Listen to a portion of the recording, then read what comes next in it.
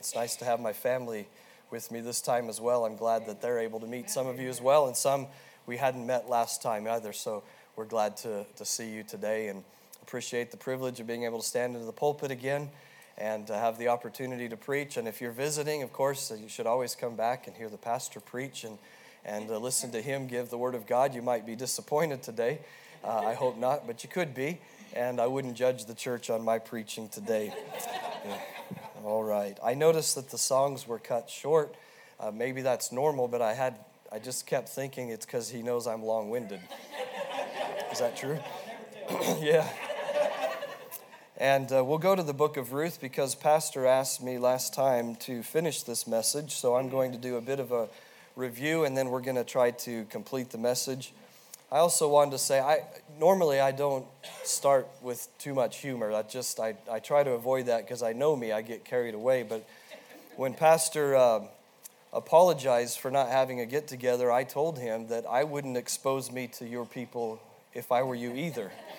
So maybe by design or maybe just by the providence of God, I'm not sure.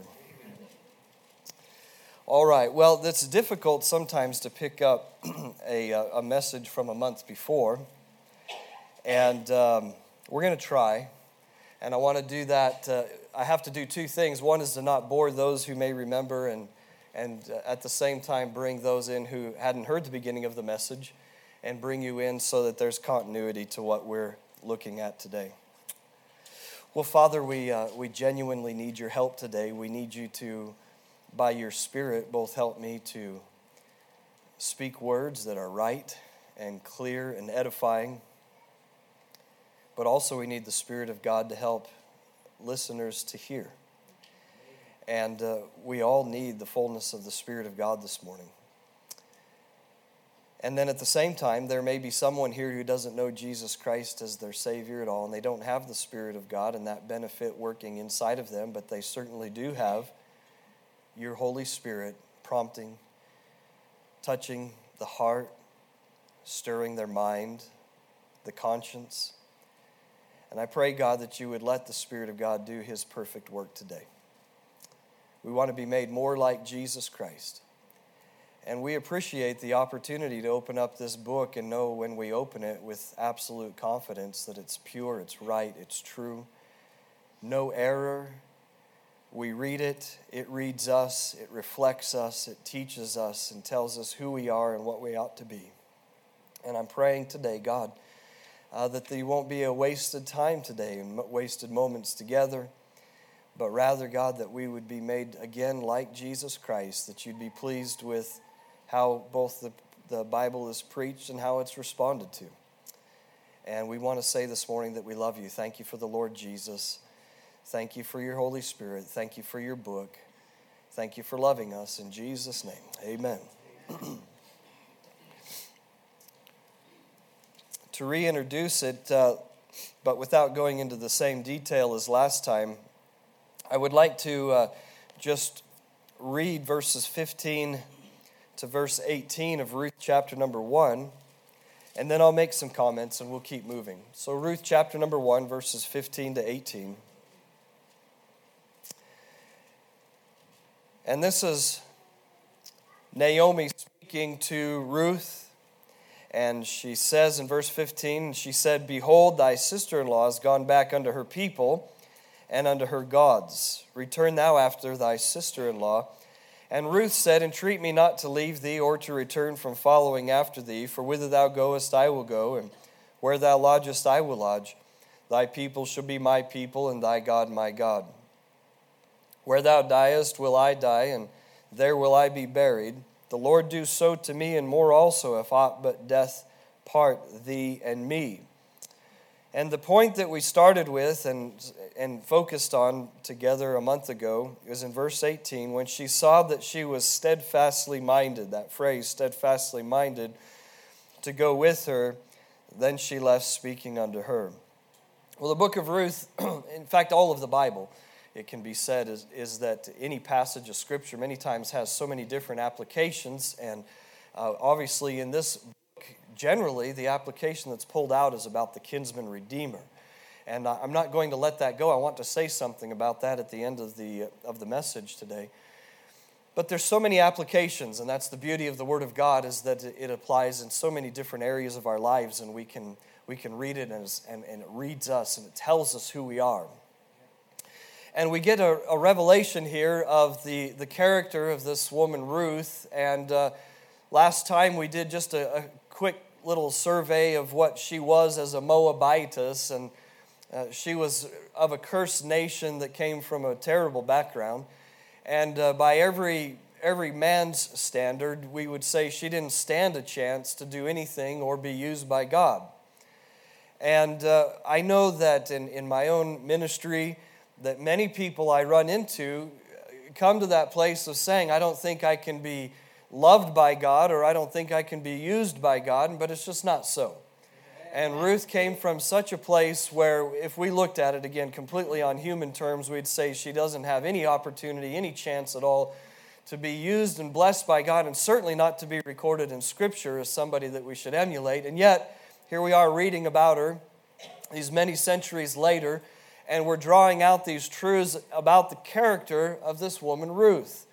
It really goes to show you that it's more about the heart attitude that we have toward God than about our heritage and our upbringing and our religious background, and all of those things are irrelevant at the end of the day. It's how we respond to God.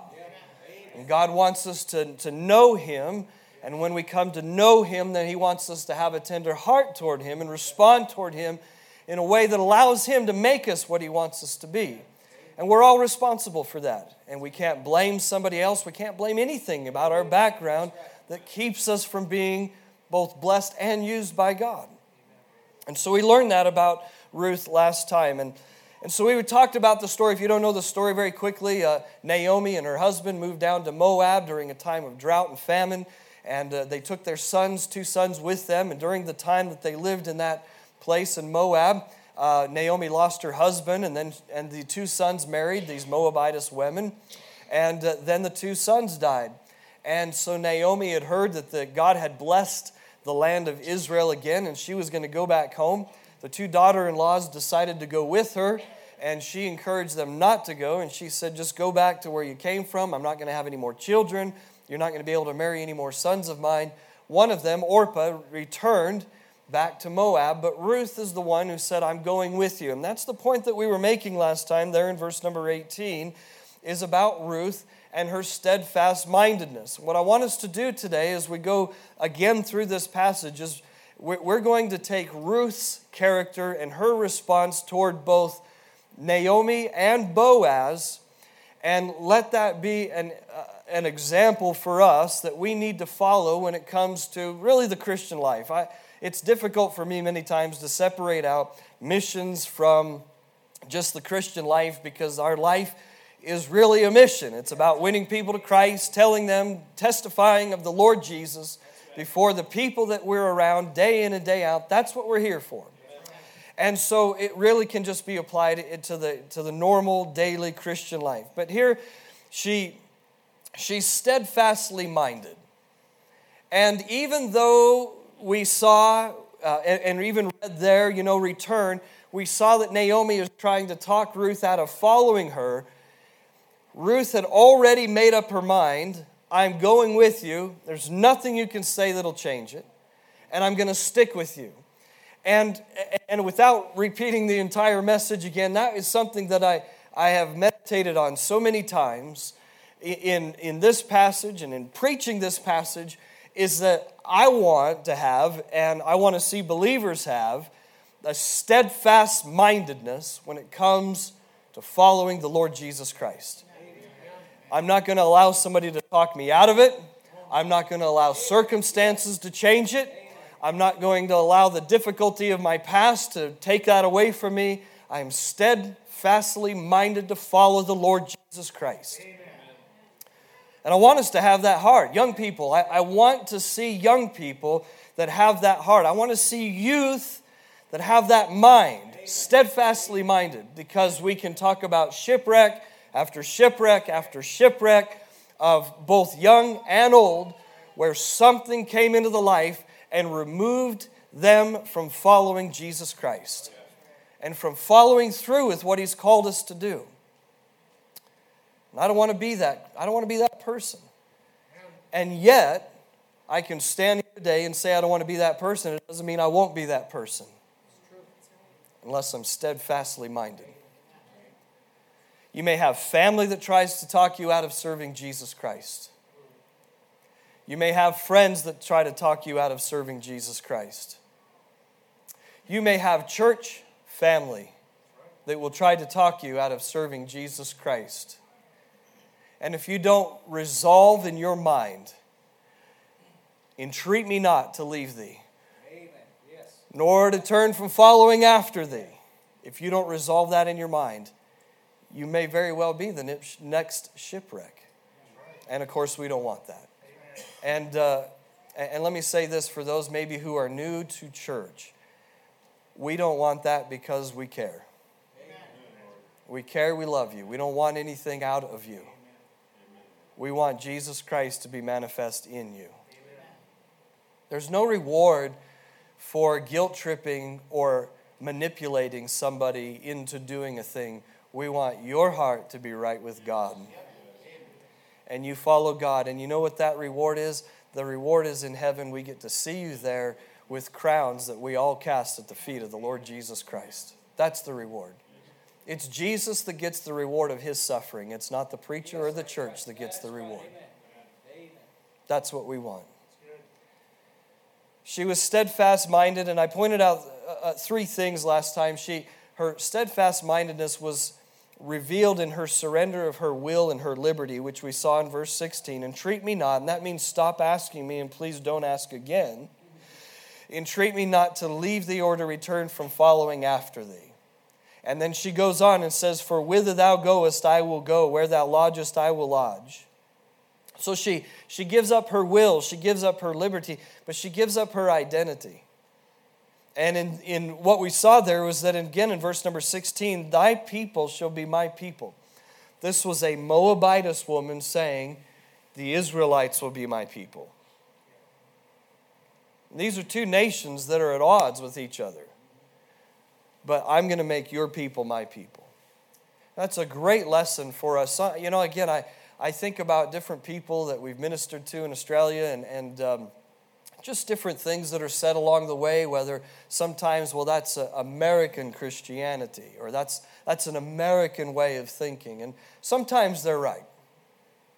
But many times what they view is that Bible Christianity is the American way. I can't tell you how many times somebody has said to me, oh, yeah, right, we get it, you're American, you're all religious and all that, we get it, you're right, but that ain't for me. And to help people to understand, maybe someone today to help you to understand, this isn't the Baptist way. Okay, this isn't the white man's way. This isn't the American way. We, as best as we're able, are striving to have the Bible way. And what we all have to come to, those of us who have come to know Christ as Savior, we all have different things in our background, and we all had to say, you know what, those people are going to be my people. The guys that I went to high school with that were my closest friends in high school, who were friends with me, I had to decide, are they going to be my people? Or are the people who love God going to be my people? And when I said the people of God will be my people, I didn't leave them, they left me. That's right. And then she went on and said, thy God shall be my God. Her God had been Chemosh her entire life. That's all she knew. But she said, I'm not going to serve Chemosh. I'm going to serve the God of heaven. The God of the Bible, if you will. That's who I'm going to serve. And He was very different. You know, we can't bring along our religious background. And I say that having been raised in some pretty good churches in the past, but when I got saved, I couldn't bring that along with me. I had to establish that now God will be my God, not the Christian and Missionary Alliance Church will be my God. or the Baptist church will be my God. It had to be God will be my God. She surrendered her will and her liberty. She surrendered her identity, and she surrendered her future. In verse number 17, where thou diest will I die, and there will I be buried. The Lord do so to me, and more also, if aught but death part me, thee and me. I want my future to be determined by my walk with God. If He plants me in Rapid City in the ground, fine. If He plants me, in my case, in Australia in the ground, fine. If He plants me in another place around the globe by His will because I followed Him, fine. But God, I don't want anything to part me and Thee. When we first left for Australia, I'm going to get as personal as I can this morning. When we first left for Australia, I never had any attachment to the United States. I don't mean that in an unpatriotic way. I'm just saying it didn't matter to me. I was gung-ho, off we go. And for most of the time that we've been there, that's the way it's been.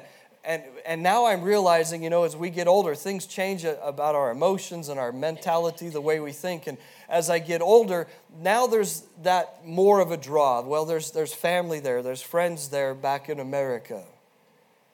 And we're missing things. We're missing weddings. We're missing funerals. We're missing fellowship. And as a young man, foolhardy, it didn't eat away at me much. But now as I get a little bit older, I start to think, well, it would be kind of nice. What I'm saying is that I had to say, God, none of those are going to move me and make me depart from you. And my family's had to come to that decision as well. They were not going to depart from you, God. God, do so to me and more also, if aught but death part me and Thee, Lord. And I wonder if we all have that attitude today.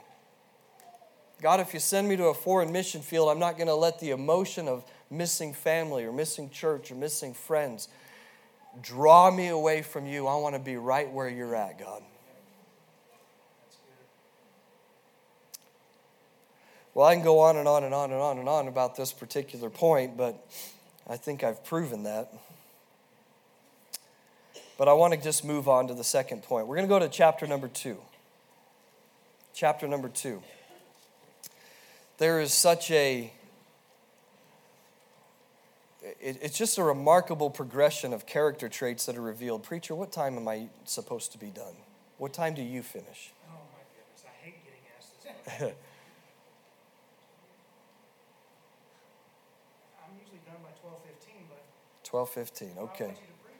That's fine. I just want to be courteous. I mean, the sheep may hate you afterwards. Well, better me than you.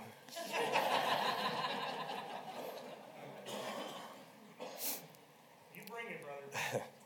Okay. So our first character trait about Ruth is that she was steadfastly minded. The second thing we see about her is they return. She goes with Naomi. They travel back. They go back to the land of Israel. And they get back to the place where Naomi had property. And the properties returned to them. Chapter 2, verse number 1. Naomi had a kinsman of her husband's, a mighty man of wealth, of the family of Elimelech.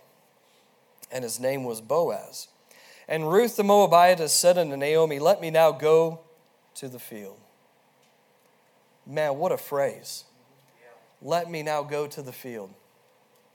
Can I ask you again, as a missionary who's watching so many missionaries either retire or return home, and so few going to the field, can I ask you, would you have that heart before the Lord this morning? Lord, let me now go to the field. Yes. Let me go. I know for many years, I was under the impression whether it was intentional or unintentional. I had the impression that if a person didn't have this almost a Macedonian call to come over and help us, well, then they weren't called to ministry. I do not believe that anymore, and I'm sorry if I interfere with other teaching, but I don't believe that. I really believe God takes volunteers.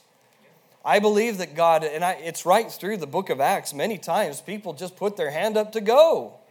God said, I'll use you. Of course, Isaiah is the most famous of the passages of, here am I, Lord, send me.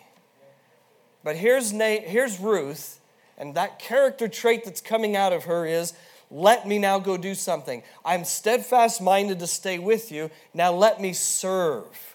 Let me get involved. Let me carry my load. And we'll keep reading. I want you to see something. So again, verse number 2. And Ruth the Moabitess, son of Naomi, let me now go to the field and glean ears of corn after him, in whose sight I shall find grace. Man, this is why it's so hard for me to go through these passages. There's so much. Man, I want to go find grace. I want to go serve and find grace. Wonderful. And she said unto her, go, my daughter. And she went and came and gleaned in the field after the reapers, and her hap was to light on a part of the field belonging unto Boaz, who was of the kindred of Elimelech. What a hap. It's amazing. I mean, it's God who said it was by chance. But there she is. And there he is. Verse number 4, and behold, Boaz came from Bethlehem and said unto the reapers, the Lord be with you. And they answered him, the Lord bless thee. Then said Boaz unto his servant that was set over the reapers, whose damsel is this? And the servant that was set over the reapers answered and said, it is the Moabitish damsel that came back with Naomi out of the country of Moab. And she said, I pray you, let me glean and gather after the reapers among the sheaves. So she came and hath continued even from the morning until now, that she tarried a little in the house. I want you to see the second character trait of Ruth this morning is continuing in service. Now maybe the first point, maybe everybody in the room, everybody watching would say, well, I'm steadfastly minded to stay with the Lord. That's great. Show it. It will be revealed in your actions. Because it's really only the outward fruit of a person's life that allows anyone else to know whether or not we really mean what we're saying or not. The Bible says in the book of Proverbs, the talk of the lips tendeth only to penury. That is, it just makes you poor. I can talk all day long about what I'm going to do, what I want to do, what my desire is, but until I put action to it, it's just talk is cheap. She set her mind to something, and the revelation of the fact that she really meant what she was saying is that she now wants to go get busy and do something. And what's a marvelous thing is look at the culture of what's going on here, even in our own culture. You've got the older woman, Naomi, who's allowed this younger woman, Ruth, to come home with her. The older woman, Naomi's not going to have the same capability of working in the field that Ruth is going to have. And Ruth recognizes this. And so she puts her hand up and says, I'll go to the field and work. I'll bear the brunt of the heat of the day. I'll get myself involved in the work. You know what she did? She rendered her reasonable service. And God told us in Romans 12:1, I beseech you therefore, by the mercies of God, that you present your bodies a living sacrifice, holy, acceptable unto God, which is your reasonable service. And every one of us who in our mind are steadfast to follow God, that's wonderful. Now we need to prove it and say, God, let me get out in the field and do something to labor and just to illustrate that my heart is right with you. God, I want to give you what's reasonable. You've had mercy in my life. You've allowed me to become a part of your people. You've allowed me to adopt you as my God. Let me go out in the field and render my service. And man, when she went out, Ruth at no point, it's not even indicated in the scriptures, at no point did she go, well, if I do this, then maybe this will happen really positive. Every step of the way, there's no certain outcome for Ruth. In saying to Naomi, I'm going to go back to your land, she's taking a chance that they won't even receive her. It's uncertain what's going to happen. You know how many Christians are derailed by the fact that God says, I want something from you, I want you to follow me, and they say, well, I don't know what the outcome's going to be, and until I know the outcome, I can't follow you. We walk by faith. believing the promises of God and not by the certain outcome of what God may have for us.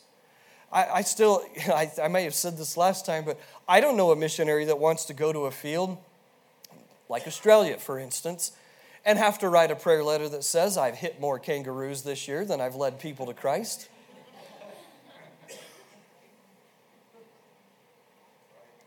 That wasn't the outcome I was expecting.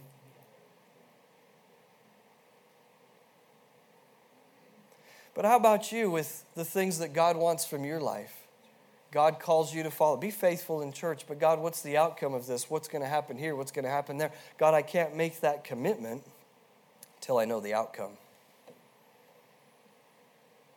And by the way, Lord, I really want the outcome to be that I'm healthy, that I have plenty of finances, my children all grow up to serve the Lord, and we live happily ever after. That's what I want, but that may not be the outcome. Are you going to be derailed? Many times I don't think that the Lord allows us to see that stuff, because if we really saw what was coming down the path, we would bail out immediately. She gives her service again with no certain outcome. She wasn't trying to get anything from it other than, I'm just glad to be a part of this, but she gets recognition. And it's recognition in the right sense. It's not prideful recognition. Because when Boaz comes along and he says, well, who's this? In verse number 7, his servant tells him, this is a remarkable woman. I pray you, she said to him, I pray you let me glean and gather after the reapers among the sheaves. So she came and hath continued. She's continued. She didn't put in a little effort and find out this was a lot of work and I maybe more than I bargained for, so I'm out of here. She's continued, he says, even from the morning until now. Whatever it was about Ruth as she labored in the field, those around her said, that's a remarkable woman. He says that she tarried a little in the house. She took the normal break that would be expected. She gained recognition. And because of that, now please listen to me, her continuing in service is what gained her grace. She'd already been shown grace by the fact that she'd been allowed to be a part of the nation. There was some mercy and grace there. But she gains more grace. Look at verse 8. Then said Boaz unto Ruth, hearest thou not, my daughter? Go not to glean in another field, neither go from hence, but abide here fast by my maidens. Folks, I'm telling you this. And of course, we can keep reading, and I want you to when you go home. Keep reading, keep studying, but here's what you're going to find. In verse 2, Ruth went out hoping to find grace. In verse 8, she found more grace than she bargained for. And that's exactly what will happen in your Christian life. You may say, God, I just want to get in and do something, and I know I'm not much, but I'll do what I can if you'll just allow me to do it. And you'll get in the middle of it, and you'll go, Lord, why in the world are you giving me so much grace? Why are you allowing so much to go in my life that is such a blessing to me and a benefit to me and a help to me? God, what is going on? He has more grace and more grace and more grace. I want you to see the third point with me in the same passage. Let's read down, let's go ahead and read verse 9 and 10. Boaz continues to her, let thine eyes be on the field that they do reap, and go thou after them. Have I not charged the young men that they shall not touch thee? So now he's protecting her. And when thou art athirst, go unto the vessels and drink of that which the young men have drawn. Now he's providing for her. Verse 10, then she fell on her face and bowed herself to the ground. That's the next point I want you to see. She was steadfastly minded. She continued in her service, but she's humble about what she's receiving. She bows herself with her face to the ground and said unto him, verse 10, why have I found grace in thine eyes? If you know the Lord Jesus Christ as your Savior this morning, you really understand what he's done for you, Any one of us could say that very statement. Why have I found grace in thy sight? It's beyond my understanding. That thou shouldest take knowledge of me, and she says, seeing I'm a stranger. Don't put your hand up. But maybe in your heart you can put your hand up there. You could say, there's been so many times in my life that I said, God, I really am nothing more than a stranger. And you see yourself with the eyes of understanding about yourself. I know the heart's deceitful above all things and desperately wicked, and who can know it? But I know this much, what I do know about my heart scares me. And I frighten myself with the things that I sometimes say in my heart, think in my heart, meditate on in my heart. I frighten myself, and then I realize God sees that. He hears that. He knows that. He understands that. And still gives me grace. And is still pleased to have me with Him and have me serving Him. And I don't understand it, but I sure am thankful for it. But I'll tell you what, when we look at ourselves like she was looking at herself, we need corrected. Because she sees herself as nothing more than a stranger, but He's given her grace. And He corrects the way she thinks. And you'll notice here, verse number 11, Boaz answered and said unto her, now this is the eyes of grace. Please see this. She just spoke with the eyes of a stranger. He's going to speak with the eyes of grace. Boaz answered and said unto her, it hath been fully showed me all that thou hast done unto thy mother-in-law since the death of thine husband, and how thou hast left thy father and thy mother and the land of thy nativity, and art come unto a people which thou knewest not heretofore. The Lord recompense thy work, and a full reward be given thee of the Lord God of Israel, under whose wings thou art come to trust. He sees her with grace. The eyes of grace didn't see her as a stranger. The eyes of grace saw her as one who had been loyal and kind. You left your heritage to follow and to serve. The eyes of grace saw her as one who had sacrificed. You left your land, your fathers. Everything's gone behind. And the eyes of grace saw that she'd been converted to the true and living God. I don't know, you may already know this, but if you don't know or understand this, this is so important that you understand. Any one of us here could look at ourselves and get depressed when we're looking at ourselves as the eyes of a stranger. But that is not the way God wants us to see ourselves. We got to see it with the eyes of grace.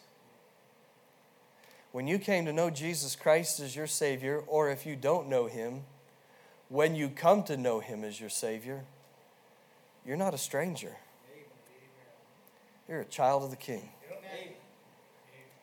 And because of the shed blood of Jesus Christ and the righteous robes that He puts on you, you have as much right to be called an heir as the Lord Jesus Himself. You didn't earn it. You didn't have the merit for it. It was a gift of God. But that's how He wants us to see ourselves. And again, I've seen so many Christians derail themselves by saying, woe is me, woe is me, woe is me, woe is me, woe is me. You're looking at it as the eyes of a stranger. We got to see God's perspective on it. I am a recipient of grace, mercy, peace, eternal life. That's what God sees about you and me. And if we're not careful, we will cripple ourselves in our service, and we won't be able to go on and serve God because all we see is what was past, what was wrong or what is wrong. I'm not saying to gloss over it. I'm not saying to ignore it. I'm not saying it's okay. But I'm saying that the eyes of grace look at us and say, it's okay. It's covered. Amen. The worst thing we can do when we get to that understanding is get puffed up. There are some elements in Christianity, and they may be saved, I'm not saying they're not, but there are some elements in Christianity who say, well, I've got God's grace, therefore it doesn't matter. I can live as I like. We call it extreme grace. Live as I like, do as I like, think as I like, watch what I like, listen to what I like, I can just, because it's all under the blood, it's all under grace, I can just do. That is not humility, folks. And that is not the way Ruth responded to Boaz. She's on her face and saying, how is this even possible? But I want you to see what she does next. Because when she changes her perspective, she goes on and said in verse number 13, she said, let me find favor in thy sight, my Lord. Okay. Watch now. She asks for more. For that thou hast comforted me, and for that thou hast spoken friendly unto thine handmaid, though I be not like unto one of thine handmaidens. And Boaz said unto her at mealtime, come thou hither, and eat of the bread, and dip thy morsel in the vinegar. And she sat beside the reapers, and he reached her parched corn, and she did eat, and was sufficed and left. You know what she did when she realized, okay, I'm not a stranger anymore. I'm living under grace. And she had a right humble heart. She said, would it be okay if I had a little bit more? Say, wow, what an audacity of her. No, not at all. She realized that she was drinking from the fountain of mercy. That she had a relationship, just a friendly relationship with Boaz here. She had a relationship with someone that he's not offended if you say, would it be okay if I had just a little bit more of your mercy? A little bit more of your grace? A little bit more of your favor? Christian, it's not spiritual to say, well, I don't ask anything from God. You know, he's just done so much for me. I just don't ask anything from God. That's not spiritual at all. The humble person can go to God and say, God, you've done so much for me. Would it be okay if I had a little bit more favor so I can do more for you? Would you just let me serve you a little bit better? Because I need grace for it. Would you let me win some other people to Christ? I'm going to need your favor. Are you with me this morning? Sometimes when you're preaching, you think, boy, am I ever bombing out. Sometimes you think, man, I have just absolutely blown this thing up. And people think, that was the worst message I've ever heard in my life. I hope you're with me. She had humility. The next thing that she had was submission. Chapter number 3. I promise I'm going to be quick. Ruth chapter number 3, and I want you to see here verse number 1. Then Naomi, her mother-in-law, said unto her, my daughter, shall I not seek rest for thee, that it may be well with thee? And now is not Boaz of our kindred, with whose maidens thou wast? Behold, he winnoweth barley tonight in the threshing floor. Wash thyself therefore, and anoint thee, and put thy raiment upon thee, and get thee down to the floor. But make not thyself known unto the man until he shall have done eating and drinking. And it shall be, when he lieth down, that thou shalt mark the place where he shall lie, and thou shalt go in and uncover his feet, and lay thee down, and he will tell thee what thou shalt do. And she said unto her, all that thou sayest unto me, I will do. Now, there's nothing inappropriate going on here.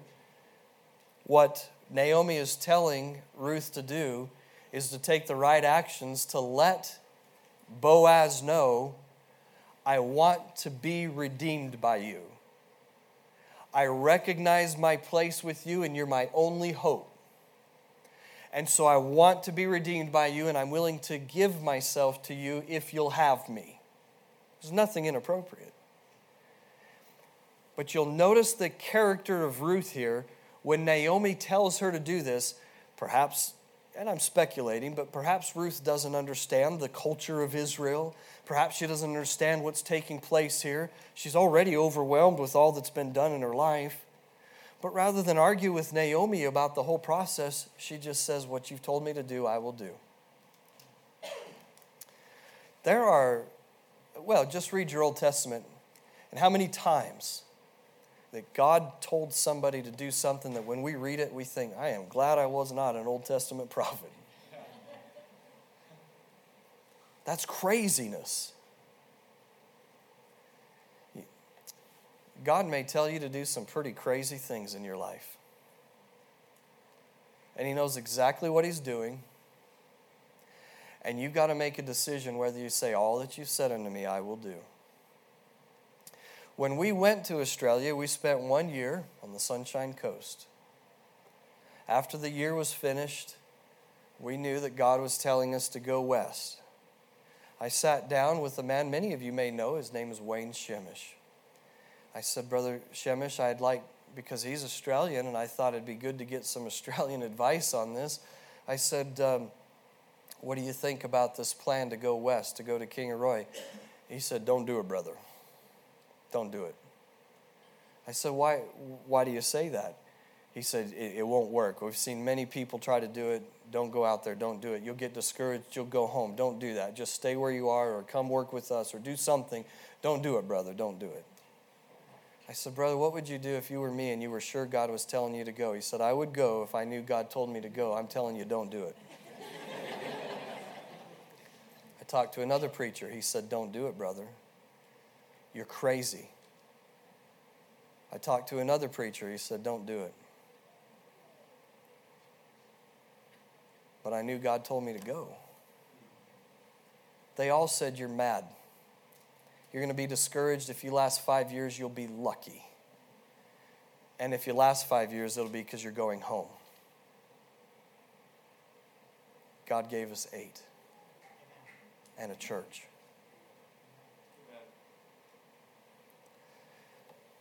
God, what you tell me to do, that's what I want to do. No matter how crazy it may seem like everybody around us. Christian, you just got done committing to the Lord some missions giving. And you may have thought when you put a number down on a card for your reference, well, this is craziness. And I'm telling you, just submit to God and do what He told you to do. And you will be absolutely blown away by what He does to get you there. She was submissive. She submitted, she obeyed. In verse number 6, she went down into the floor and did according to all that her mother-in-law bade her. And of course, what was the outcome of it? Verse number 10, Boaz said, Blessed be thou of the Lord, my daughter, for thou hast showed more kindness in the latter end than at the beginning, inasmuch as thou followest not young men, whether poor or rich. And we read on in the text, and you know what he tells her? He says, here's what I'm going to do. I'm going to try to redeem you. But there's one closer than me. Now, before I go to my last point, I want you to recognize what took place with Ruth there. Steadfastly minded, I'm following, no certain outcome. She continued in her service because that's what's right to do with no certain outcome. She humbled herself when she received grace and favor with no certain outcome. She now submits herself to the directives of Naomi with no certain outcome. Boaz is about to tell her to wait with no certain outcome. Christian, I want you to see the progression of the character traits of Ruth here. She doesn't have the indwelling Holy Spirit. She doesn't have a complete copy of Scripture. In fact, she's only got a few Scriptures in her fingertips, if that. And yet her heart is, I'm just going to keep doing, keep my eyes forward. I'm going to keep serving. I'm going to keep going. I want to serve God. I want to be with God's people. I just want to be used by God. And I don't care what the outcome is. Submission is so hard for us because we are so prideful. All of us are prideful. It is hard for us to submit when we don't understand what the outcome will be, when we don't understand why God's asking us to do a thing, when we don't understand why this restriction, why this move, why this direction, why this pain, why this trouble, why this tribulation in my life. Submit. And Boaz is going to take that submission that she gave to Naomi, and he's going to use it to bring some of the greatest blessings the world's ever known. We must learn to submit. And lastly, verse number 13 of chapter number 3. Here's what Boaz says to her: tarry this night. And it shall be in the morning that if he will perform unto thee the part of the kinsman, well, let him do the kinsman's part. But if he will not do the part of the kinsman to thee, then will I do the part of the kinsman to thee. As the Lord liveth, lie down until the morning. I want you to skip down to verse number 18 and look at this. She's come home and told Naomi what took place. And here's what Naomi told her. Then said she, sit still. Sit still. Boaz says, tarry. Naomi says, sit still. The last character trait I want you to see about Ruth is her patience, with no certain outcome. How many of you have trouble being patient as the Lord works some things out in your life? Man, I do.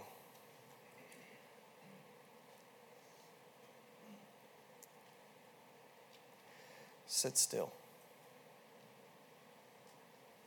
I'm thinking of somebody right now who's asked counsel for me. I don't even know how many times. I try to give them the best counsel that I can, and I always say, but why don't you just be patient? Just let the Lord work some details out. And I've watched them rush ahead and rush ahead and rush ahead, and it comes apart, and then they're on the phone to me again saying, what do you think I should do with this situation? And I just recently had to say to them, what I think is that you should have just sat still for a little while and gave God some time. Just sit still. Can I say this as a missionary who thought, I'm going to go over and I'm going to tear it up, and man, it's just going to be so good. I'm just going to do so much. Man, it'll just be wonderful. How many times I've had to just sit still. And it's not working out just quite the way I thought yet. It's still not working out the way I thought it would yet. It's still not working out in the time. You know what God says? Just sit still. Because you know what Boaz is doing in the background there? He's down at the gate with the elders of the city, proposing what needs to take place. Either this kinsman needs to redeem the land and Ruth, or he needs to give up his right to redeem the land and Ruth.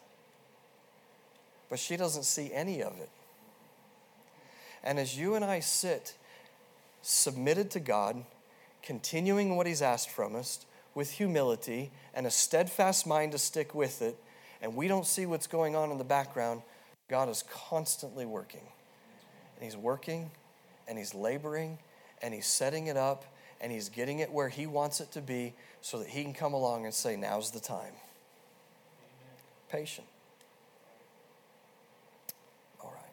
What were the results? And by the way, I skipped over so much.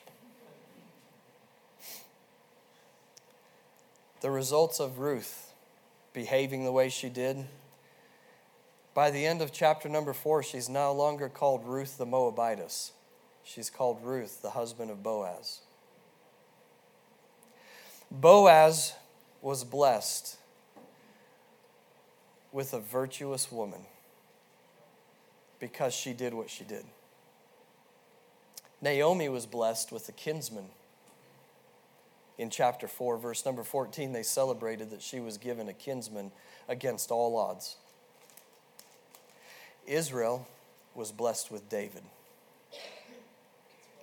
And you and I were blessed with a Redeemer. I want to have that kind of character. Can I say as I close, the most prominent message in the book of Ruth is the fact that you can be redeemed, whoever you are. And if you came today and don't know the Lord Jesus Christ as your Savior, I want you to know that Jesus Christ came and died for your sins according to the Scriptures. And he came because he loved you.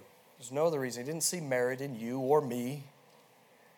He didn't think he was saving some wonderful trophy from sure destruction, but rather that we were helpless and hopeless without God.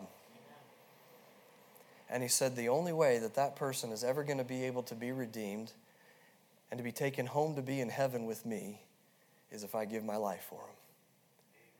And he became our kinsman redeemer. and against everything that man could think, against everything that reason would put forth, Jesus Christ laid his life down at the cross of Calvary. And then he rose again. And that's the greatest message. You read the book of Acts, the greatest message preached in the book of Acts was not hell. You're gonna search long and hard for messages on hell in the book of Acts. You know what they preached? The resurrection of Jesus Christ. And if you don't know the Lord Jesus Christ today, the reason that's so important is because he took death and he conquered it. And then he took hell and he conquered it. And then he took the devil and he conquered him too. And anything and everything that's against you and I, he showed I can conquer it and I can overcome it when he raised himself from the dead. And now he says, all I want from you is not your church membership. It is not your baptism. It's not your good works. It's not anything you can offer me. I've done everything that can be done. What I want from you is that you believe on me. That's all Jesus wants from you. And he said at that very moment, you'll no longer be Kevin Byer, the fallen man. You'll be Kevin the redeemed. You put your name in there. And the blessings that will come from your life are innumerable. And what we want today is for you to know Christ as Savior. Well, Father, I don't know that I've done justice to the Word of God today, but I know that I've given what you asked me to. And I pray now that as the Holy Spirit works, that he would complete what he may have already started. God, I'm so thankful that we have the scriptures, that he that hath begun a good work in us will perform it until the day of Jesus Christ. And I pray, God, you'd help us to be submissive to that, humble in grace, committed to continue, and steadfastly minded. And please do what you want to do today, God, I pray in Jesus' name. Amen.